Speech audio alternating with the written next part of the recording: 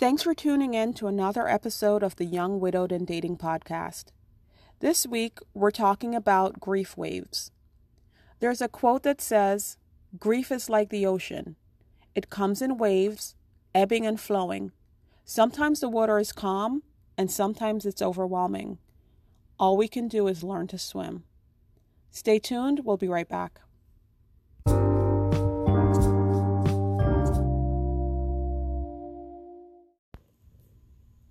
Welcome back and thanks for joining us as we discuss grief waves. Some waves are inevitable, like an anniversary, birthday, or the holidays.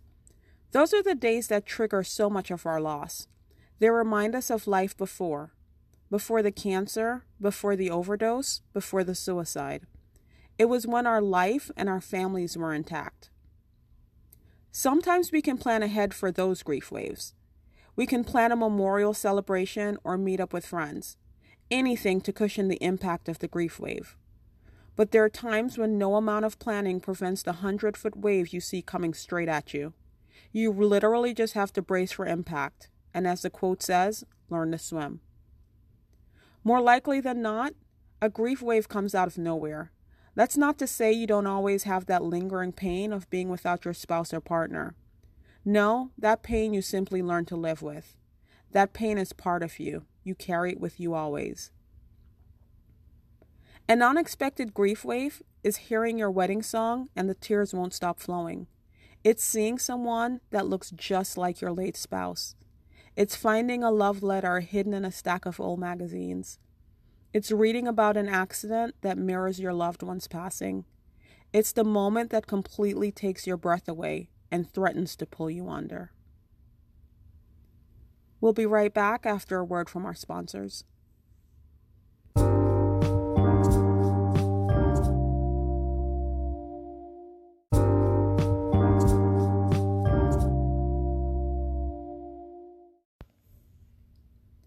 We're back and we're discussing grief waves in this week's episode of the Young Widowed and Dating podcast. I can remember during the first year of being widowed, it seemed the grief waves came back to back. I never had enough time to catch my breath before the next one washed over me. At times it felt like I was drowning in my husband's memories. Everything in my house reminded me of him and sent me into a downward spiral. The times we went fishing and cooked Larry as he named the biggest fish. The time we got up in the middle of the night and snacked on carrot cake. The times we cuddled on the couch watching TV. It seems I was constantly being battered by the grief waves. I didn't learn how to swim that year. In fact, I almost drowned. With time, the waves weren't as tall and they weren't as powerful. But I'd learned to live in such a state of survival that when it didn't show up, I felt guilty.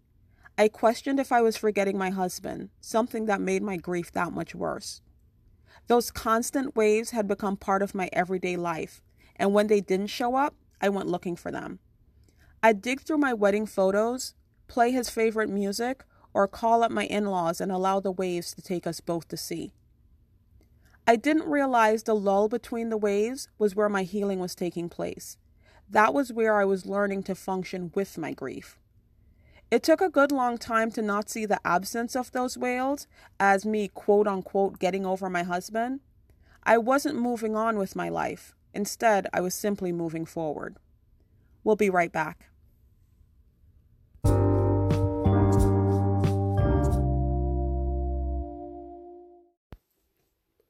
Enjoying the podcast? Consider checking out the Young Widowed and Dating blog at www.youngwidowedanddating.com. Articles range from dealing with in-laws to reopening your heart to love after losing a spouse or partner. Visit www.youngwidowedanddating.com to learn more.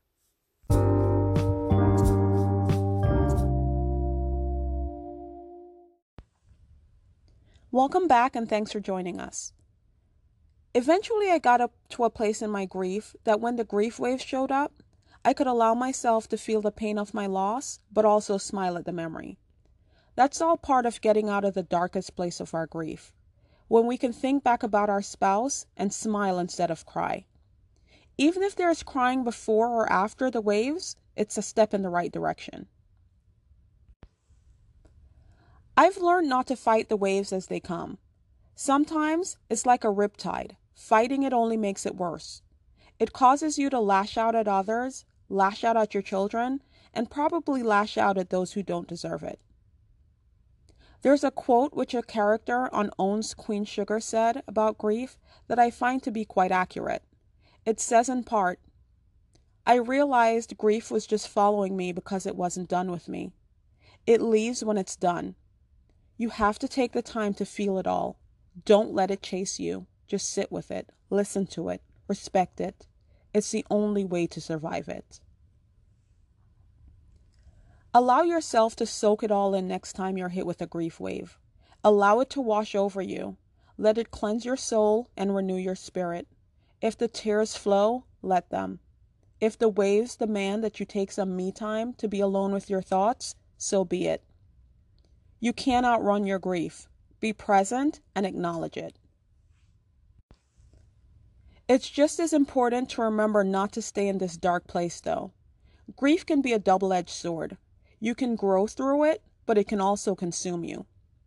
There's no shame in seeking out professional help if you're drowning in the waves and need a life raft. Each time you get through a wave, you build up your resistance and learn techniques to deal with the next one. Therapy, support groups, peer-to-peer resources can be tools for getting through the biggest and scariest of waves. If you find yourself going under with no way up, please reach out. You'll be soaked, battered, and bruised, but grief waves are survivable. Remember that, always. So in closing, what are the 5 takeaways from this week's episode? Number 1, some grief waves are inevitable, like holidays and anniversaries. You may be able to plan ahead in order to cushion the blow. Number 2, there are grief waves that can hit out of nowhere, like a familiar scent or a favorite song. These come with no warnings, and there isn't much we can do to avoid them.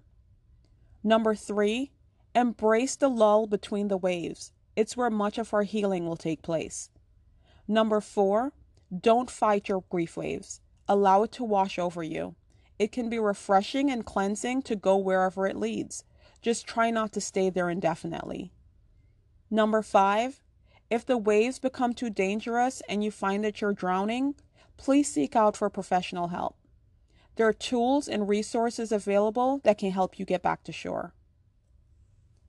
Thanks for listening to another episode of the Young Widowed and Dating podcast. If you're enjoying it, be sure to leave a review, drop us a line, or share it with a widowed friend. You can learn more about Young Widowed and Dating by visiting us online at www.youngwidowedanddating.com. Thanks.